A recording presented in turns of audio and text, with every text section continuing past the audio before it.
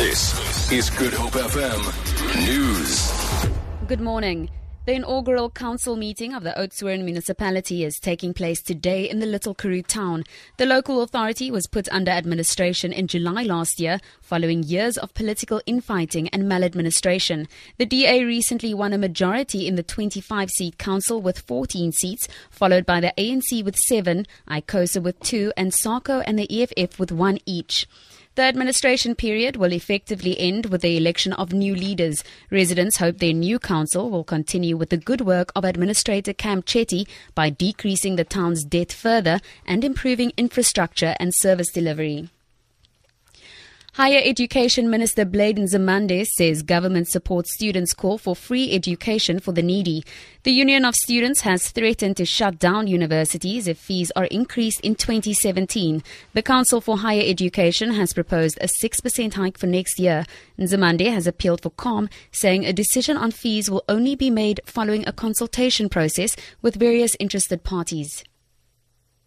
As a matter of fact, there is free higher education in South Africa, except it has not reached all those who actually require it and who deserve to have it amongst the poor. We are paying for lots of students. Now, the issue that is being raised about the fees arise out of the fees must fall protest last year.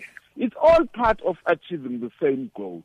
As government, we are on the same side as students. The issue or the debate may be about the pace and the question of the availability of resources, which are very important matters when one is dealing with a matter like this. A 40-year-old man has been sentenced to life imprisonment for rape.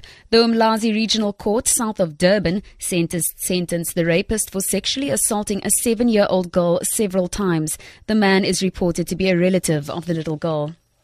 In your international news, the British Foreign Office says it's looking at reports in the South Korean media that a North Korean diplomat in Britain has defected in the face of intense pressure from the Pyongyang to counter criticism of North Korea. Steve Evans reports. North Korea has an embassy in West London. The diplomats there can be charming. Their children are in nearby state schools, and one is a stalwart of the local tennis club. The other side of their lives, though, involves keeping tabs on North Korean defectors who often settle in South London. 2 of the officials were probably the men who turned up at a barber shop in London to object to a picture in the window of North Korean leader Kim Jong-un with the caption, "Bad Hair Day."